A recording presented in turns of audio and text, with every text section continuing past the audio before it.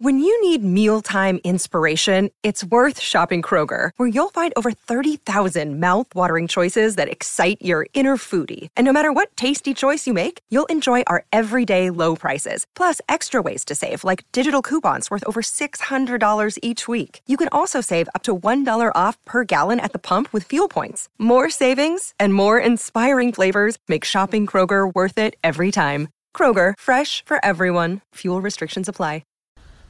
Hello, welcome to a festive edition of the Tripe Supper. Dom must be doing some Christmas shopping or something. I'm joined by Phil Tallentire and Anthony Vickers to look ahead to Boxing Day's trip to Burnley. Chaps, Merry Christmas firstly. Are we doing anything nice on Christmas Day?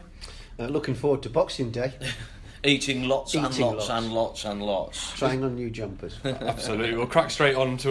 you look good in the host's chair, by the way. Oh, well, I feel like a slightly inferior Dom Shaw. I mean, I've dressed up in his checkered shirt and stuff, but there you go. Boxing Day, Burnley, it's a bit of a mouthwater with that one, isn't it? As soon as the fixtures were released, that one certainly jumped out to me. Yeah, it's strange how it's developed to be a bit of a needle match. I don't think there's any love lost between the two camps. There was quite a lot of antagonism off the pitch last year, and of course a lot of rivalry on it, and it's developed into quite a little strange rivalry.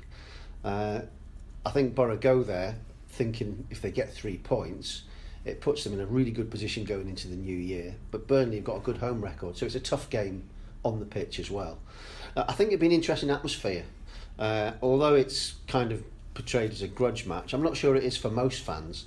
I think it is. There's a lot of needle there for those fans who spend a lot of time on Twitter and who think it's good fun to troll each other.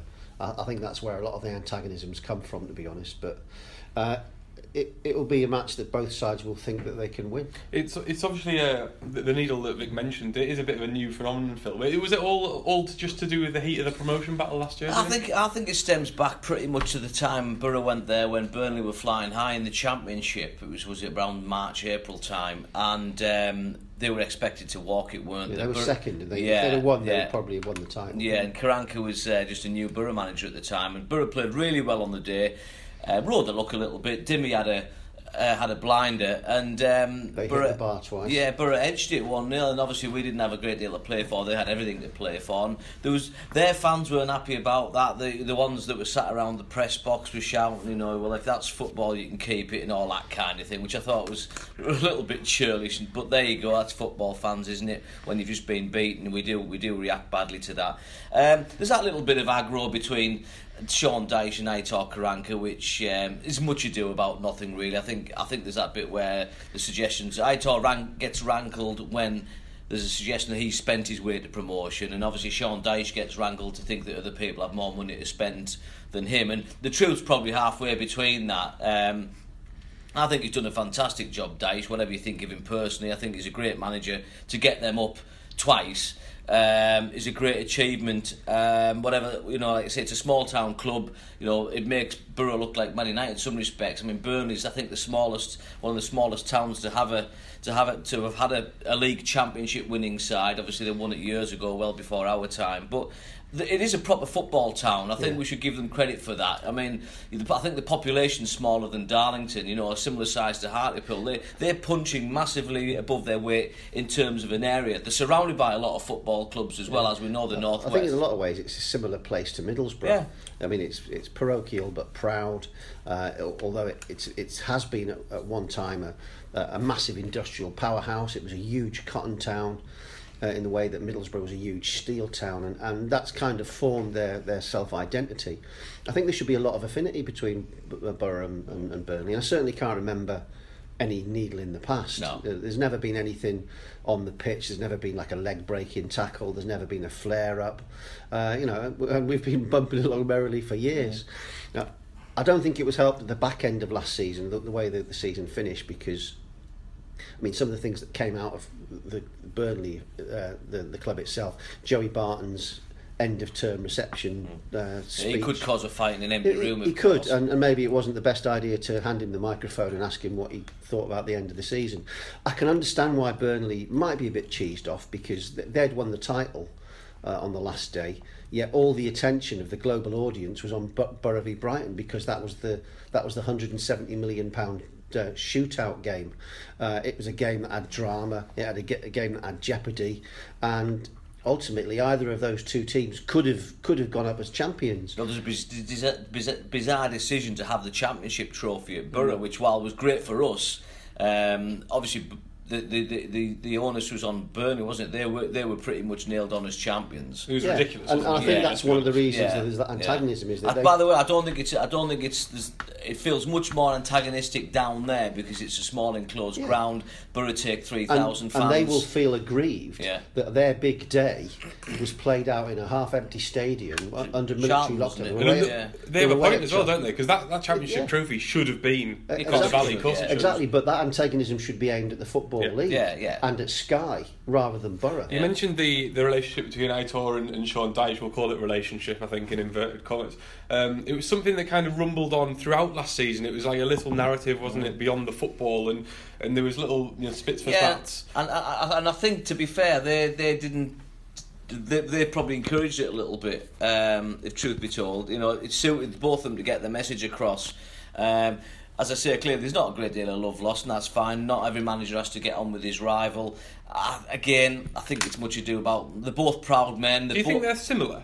Probably are. I think a lot of managers are similar. You have to have a huge amount of determination to be a manager. You have to have a lot of what's the word I'm looking for? You have to self-belief. You passionately believe that the way you want to do things is right, and of course that means that you're going to come up against similar-minded people, and you're not going to get along. I suspect there's a mutual admiration as well there. Possibly there's a similarity as well that the style of football they espouse, the philosophy they've imposed on their team, is not necessarily eye-catching, and maybe they feel the need to justify that. Because, Sean Dyche, his teams dig in, 2 banks of 4, long ball forward, diagonals to the big man. Sometimes they'll snatch a 1-0 win having had 20% of possession. And for a neutral, that's probably not good to watch. And you could probably say the same about Borough. We know it's rigid, it's defensive, it's very well organised, well drilled, possession based. And again, we've been criticised by pundits this season for not going out and attacking and not entertaining. And both managers probably think, hold on a minute, my job's to win games, and I don't care what you think about how I do it. So maybe there is that similarity, although the styles are different. The methodology and the psychology might be very similar. It won't feel the same, by the way, as I was just saying before. When they come here, it's not quite the same aggro, is it? They don't bring as many fans. It's a bigger stadium. As Vic says, probably the vast majority of Borough fans don't really care too much about Burnley one way or the other. It's probably more the sort of fans who go away with Borough, probably more the sort of fans who would go banging the drum and loving that sort of dialogue with opposition fans, because you do, don't you? It makes more of a match when there's a little bit of needle. It was interesting. I was speaking to the Burnley chap this week, and he was saying that it's been interesting. They've obviously looked at Borough, and likewise probably as a bit of a barometer of how are we doing this season. How are the teams that came up with us doing, and that kind of see. Do you think Borough, are pretty much on course? Obviously they moved ahead of Burnley after the win against Swansea. I think more or less, give or take, exactly where we thought we'd be. Probably would have had on another day maybe 3 more points and being that little bit more comfortable. But I think we said at the start of the season it was going to be a long and hard battle. Everyone had to keep their nerve. There has been setbacks, but there's also been some vital wins. So I think Borough are where we'd expect them to. Now, you could argue that Burnley are slightly overachieving given the relative merits of both squads, but I think what we know about Burnley is they're a team. You say they haven't spent any money. We'll avoid that one. I think what they are is a team in every sense of the word. Whereas Aitor might use his squad. I haven't looked hugely closely at the way Burnley do things, but I think it's more about a group of players who know exactly what they're doing day after day after day. Their set role in the team. They may be more predictable, but also maybe more better at carrying out their tasks. Whereas Borough, he will try and change things for certain opposition. They'll bring Traore in or leave him out. We've seen him experiment a little bit with the formation this season. So I think Burnley are probably slightly punching above the weight at the moment. I think Borough are pretty much where everyone within the club would have liked them to be. There's a safety trajectory of about a point a game, and they're slightly ahead of that at the minute. There's been ups and downs either side of that curve, but they're pretty much on that curve. And if you'd have said to people, at the halfway point, you'll be 4 points clear of the relegation spots, people would have grabbed that. Yeah. I think that's where we're going to be all season. You might get a couple of draws or lose one and draw one, and suddenly you're looking over your shoulder and you're just 1 point above the relegation zone, and then you win a game and it looks like you're safe again. And I think we're going to be like that, nip and tuck all the way through this season. And there will come moments when we have a bad run and it's going to suddenly look like it could get a bit sticky.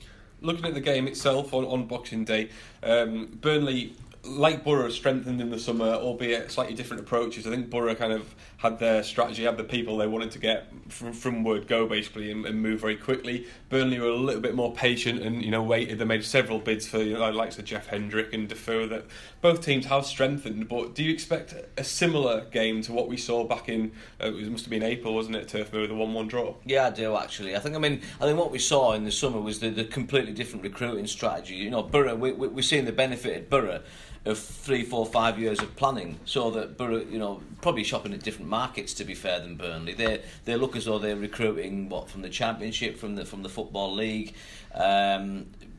They know their own. They've got no delusions of grandeur. They know they can't attract the top players any more than we can attract top players paying top dollar.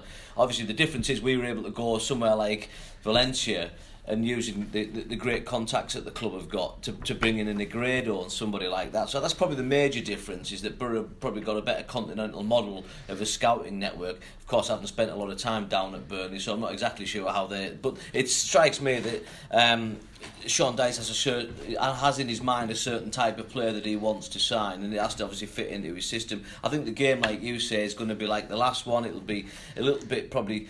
it might be a bit cagey at first, but I think, because obviously it was more like a cup final, wasn't it, in April? It was almost win at all costs or don't lose at all costs. I think it isn't quite the same. It was for them because they had to win, because at that point they were 4 points behind Borough, so they had to win that. Borough, a draw was enough for Borough. So it was a night match. It was a good atmosphere. I think it'll be similar because nothing fundamentally has changed. I mean, both teams might have new players in, but the ideology and the methodology and the shape of both teams is unchanged. So I think it's almost inevitable that that's the shape it will take, and I think it's a must not lose for both sides as well. It's an interesting narrative, really, that Borough have largely been more impressive away from home, haven't they, this season? Burnley, it's completely the opposite. I think they've won 16 of their 17 points so far at Turf Moor. Something's got to give there, hasn't it, really? Yeah, it has, yeah. It's got draw written all over it, members, has it not? When you use stats to that effect, I think what we're learning in the Premier League is that, it's about key moments. You get, we saw on at the weekend against Swansea City, it was a pretty moderate game if you're just looking for technical excellence. Both teams were struggling to string passes together. I think the difference that we're seeing is that Borough's bit of class is telling. So you get, Swansea had their moments but weren't able to do anything with them. Borough had their moments, Negredo's fantastic finish. That wasn't an easy execution by any man. Ramirez's little bits of magic.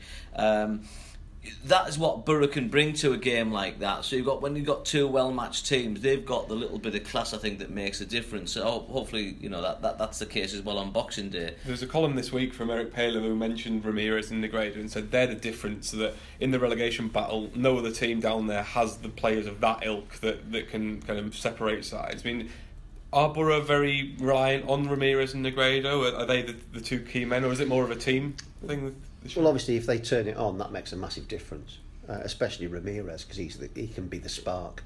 But I think it'd be a mistake to think that Borough aren't well organised and don't operate as a team and can function without them, because I think what Borough have, what the key to Borough's success over the years has been delivering a team that is greater than the sum of its parts, and it is all about the team. And the manager would tell you that it is about the team, not individuals, and if people aren't doing it, he's shown a willingness to drop them. But yes, it only takes a second to score a goal, and if you have people on the pitch that are capable of doing that gives you an edge. But I think it will be I think it would be an attritional game between two very well organised teams who are being cautious because neither will want to lose. Phil, I know we spoke about Ramirez, until the, certainly at length over the last few weeks, but Negredo's one that's a little bit more interesting, isn't he? He's now got 4 goals in 4. He went that 11-game run without scoring. Do you think, from what you've seen, he is a very much a confidence player, or are Borough just starting to play to his strengths a little bit more? Probably a little bit of both. I don't think all strikers, to a degree, are confidence players. He did lack service. There's no two ways about it. And I think, we saw that even for a top class player like him, some of his finishing looked a bit. It looked a bit nervous as well, didn't it? We think particularly to the Palace game where he missed a good chance, and Arsenal as well, where he looked out on his feet. He's only human. He needs good service. He needs to feel confident. The thing that he has got is, obviously there's that issue about him. He's only got 1 foot.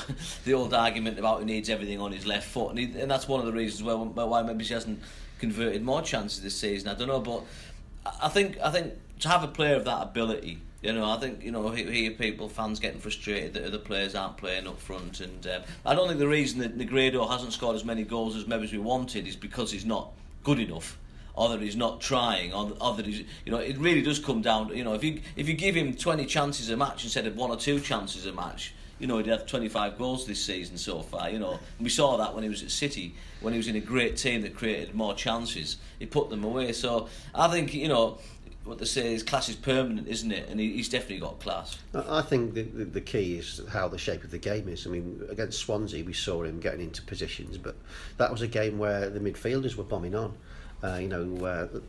Clayton got forward and did he step over and cut it back for the goal, which was a brilliant finish because it came slightly behind him and he had to kind of lean back to get his foot around it. But finish. Also we saw, Forshaw was getting forward and Ramirez was getting forward and De Roon was getting forward, and that creates space and angles and opportunities in the box, and I think we've seen more of that in the last couple of weeks when it's a game where the opposition is sat deep and there's no space to operate in, and Middlesbrough's midfield is sort of 30 yards out.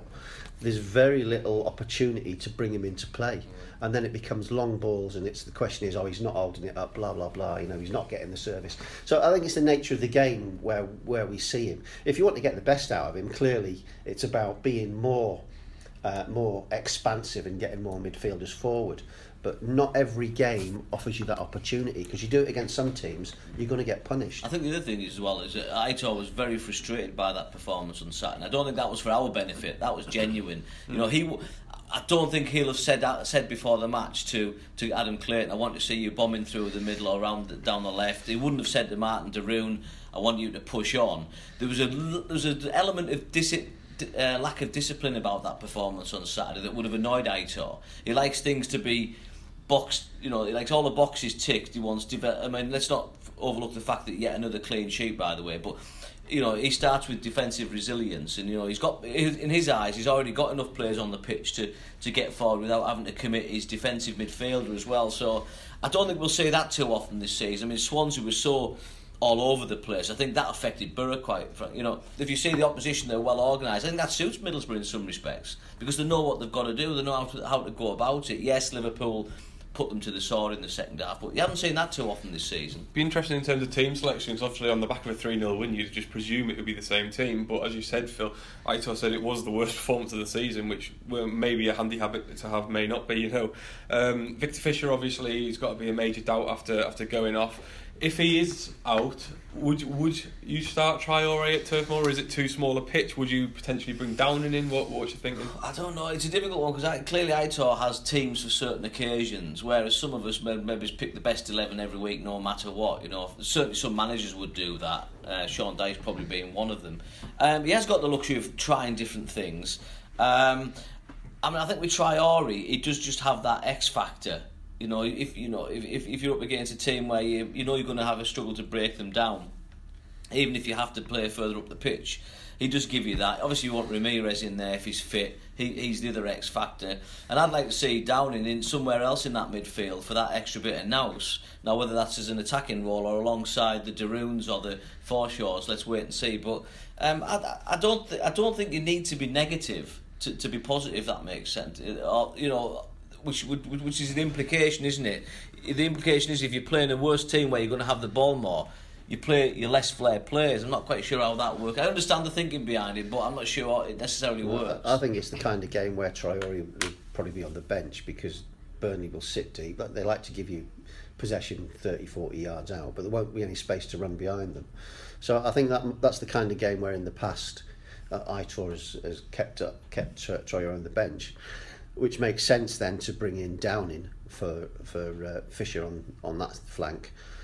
Because, as you said, now game management, it could be a tense game, it could require patience, and we know that he keeps possession, recycles the ball well. He's under pressure. He's a good man to have on the pitch. He's experienced. To me, it makes sense to put him into games like this that could be close fought, tense. There could be a bit of niggle there, maybe as the game wears on. I'd prefer to see him and a shape that we know works, and keep Traore up our sleeves for later on. In the second half against Swansea, I almost fell off my chair when obviously George Friend came back on the pitch and Fabio played on the left wing. Now, a lot of fans I know that have been very impressed with Fabio, albeit his baptism of fire against Chelsea. Since then, he's hardly put a foot wrong.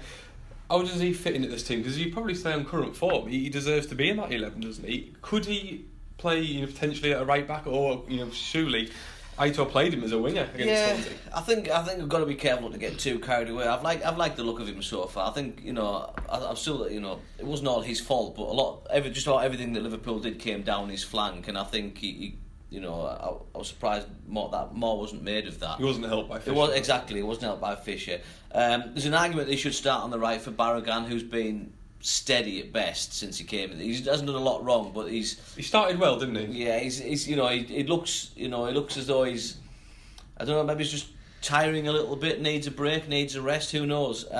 So that's an option. I don't think Fabio's an option further forward, and I keep going back to it, but he was in the Championship probably for a reason. He had his chance at the top level, with Manchester United, and then he's obviously dipped down the leagues. I think he's an excellent buy. He's the kind of buy who can pay off, but I'm not sure he's the answer moving in the forward areas. Aitor's already run a meritocracy, hasn't he? Do you think George Friend will slot straight back in, or will he go with Fabio? Well, I think Fabio will be there certainly for the Burnley match, because I don't think George is fully up to speed yet. It was nice to see him back to prove that he was fit and get a few minutes under his belt. But I think the bottom line is that probably Fabio has got the shirt, and it's up to George now to take it off him.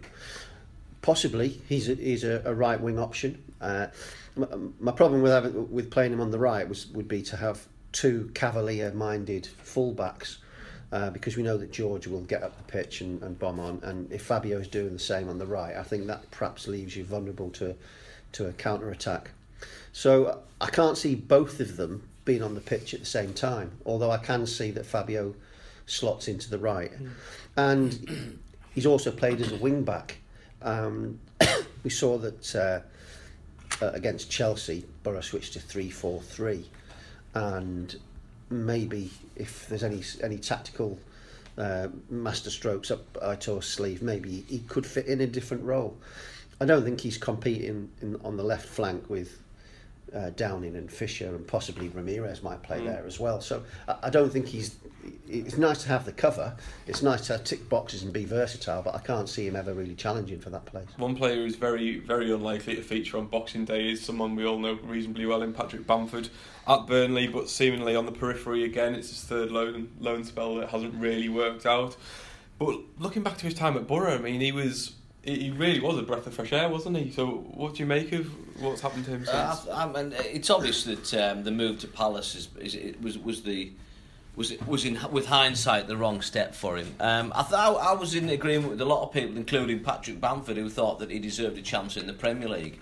He looked a good player for Middlesbrough. I've had him down as one of the best signings Karanka's ever made. He made a massive impact that season, and we all wanted him to stay. Karanka wanted him to stay, and I think if he had stayed, I think he'd be talking about a very different player now. But his career's stagnated completely. I think there is that degree of arrogance about him, and that's good in a striker. But there's the feeling that he's possibly a little bit too big for his boots at times. I don't know if that's fair.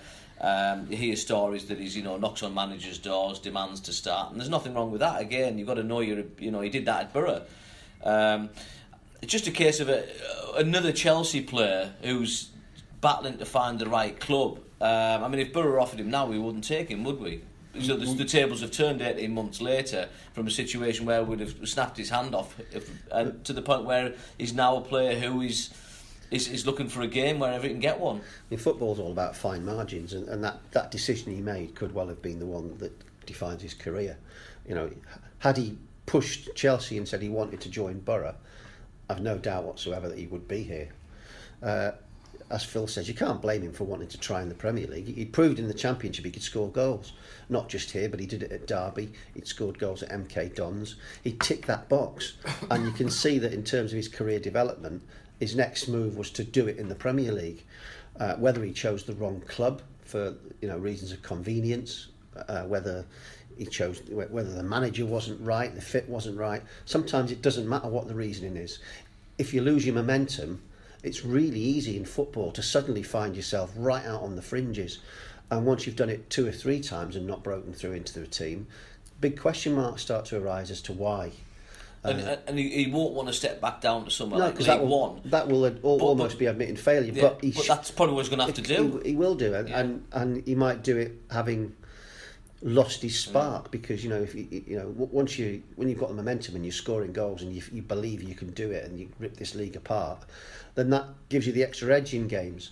If you go into games with doubts and everyone not being scared of you because they think you're a busted flush, maybe that changes the dynamics on the pitch. The interesting thing about Bamford, how many times do you go down the pub and you hear that no striker can thrive in this Borough system and under Karanka and the way that they play? He's the one that has proved that it's possible. He scored 19 goals in that campaign and could have got more as well. He's looked the most convincing Borough striker probably. If you're weighing up all the the elements in Karanka's time at Middlesbrough, he had that swagger on the pitch. He was a good finisher. He was creative. He looked like he felt he belonged. That self-confidence suited him at Middlesbrough. Think back to that game against Derby before Christmas, wasn't it? 2014-15, when he was a great team performance from Middlesbrough. There's been some great examples of him being the right man for the right club, which is why it's such a shame he didn't stay on. In hindsight, it didn't make any matter. It didn't matter to Middlesbrough for a 1 promotion. But I think he looked a better player than Kike, for example. Blasphemy, that. Well, if you look at the evidence, he just did. He looked a better. And Kike is still playing in the top division in Spain. So, again, that's with the benefit of being able to look back at what happened. He'll have thought he was going to Palace. He'd be probably playing every week, score a dozen goals, make his name, go back to Chelsea, and potentially, we've seen some players coming through at Chelsea, haven't we, like Victor Moses, who've got a chance. At the moment, his best option looks to be to go down to the middle of the Championship or a decent League One club and just play football, because at the moment, he's as I say, his career is just it's going nowhere. We certainly hope that he does do well in the future. Obviously not on Boxing Day. We don't expect him to be involved anyway. Looking just a little bit beyond Boxing Day, obviously it's a bit of a crucial spell coming up for Borough. Certainly the 3 games, you've got Burnley away, you've got Man United away on New Year's Eve, and then you've got Leicester at home. Obviously Leicester will be out without Jamie Vardy, who's banned. What do you think would be a respectable return out of those 3 games? 9 points. 9 points would be all right, wouldn't it? Minimum. It's difficult because you can come up with a points tally before 3 games, and you're just going to assume that all your rivals will pick up points as well. And we did it before the end of last season, didn't we? And we thought, well, Borough were going to have to win at least 2 of the last 4. And they ended up drawing 4 in a row. Yeah, 4 in a row. And won automatic promotion. So I think crucial not to go to Burnley and lose. Anything you get at Man United's a bonus, and then I think Borough I really do think Borough beat Leicester. Leicester are the one team that's got a worse record away from home than Burnley, so you'd think that would be a game that Borough would target to get 3 points and stay ahead of the pack. Burnley, I would take a draw. They're very good at home. Any draw you get away from home is a good one, and it would keep that point a game tally going. And Man United, like Man City and Arsenal, it's a bonus game. Anything you get is very, very welcome. I think it's an interesting game because obviously there's the Aitor versus Jose subplot, and unfortunately, I think Man United have just picked up a bit in the last couple of weeks. A couple of weeks ago, I was fairly confident that we'd go there and Aitor would put one over on him. Yeah. Now it looks like a much more difficult game, but it's a funny game, football, and I wouldn't put it past Borough to go there and get something. Obviously not looking too far ahead, Phil, but that Leicester game could be interesting as well. We've seen Hull and Swansea both at the Riverside put in some fairly tepid performances. Are Leicester in real danger, do you think? I think they're in danger, but I think they're a far better side than Hull and Swansea. Hull and Swansea are frankly diabolical on what we saw at the Riverside. They were awful. They're both down for you? Just going off the evidence of my own eyes from those two matches, I thought they were dreadful. I mean, Swansea defensively, Hull just across the pitch, they look a team that doesn't believe they can get out of that, they can stay in that division. And obviously massive problems behind the scenes, particularly at Hull. Although the issue over Bob Bradley and the American owners at Swansea as well is going to run and rumble, and clubs don't do well when there's disharmony behind the scenes. Leicester are a little bit of a different kettle of fish. They picked up a good result the other week, didn't they? As Vic says, away from home they're struggling. They look as though a team that's been found out a little bit, don't they? And I do think that, I didn't think they were, for all it's a great story that they won the league last season. They shouldn't have been anywhere near the league title. No. It was a real sad indictment of the Premier League last year, the greatest league in the world, as we keep being told it is. That they won the title. Fair play to them for doing it, but that team should never have won the title. But I think this season's more of a. They'll be happy if they finish mid-table, I'm sure. I'd like to see them go down but win the Champions League, because I think that would be brilliant art. That would be fantastic. It would be impressive.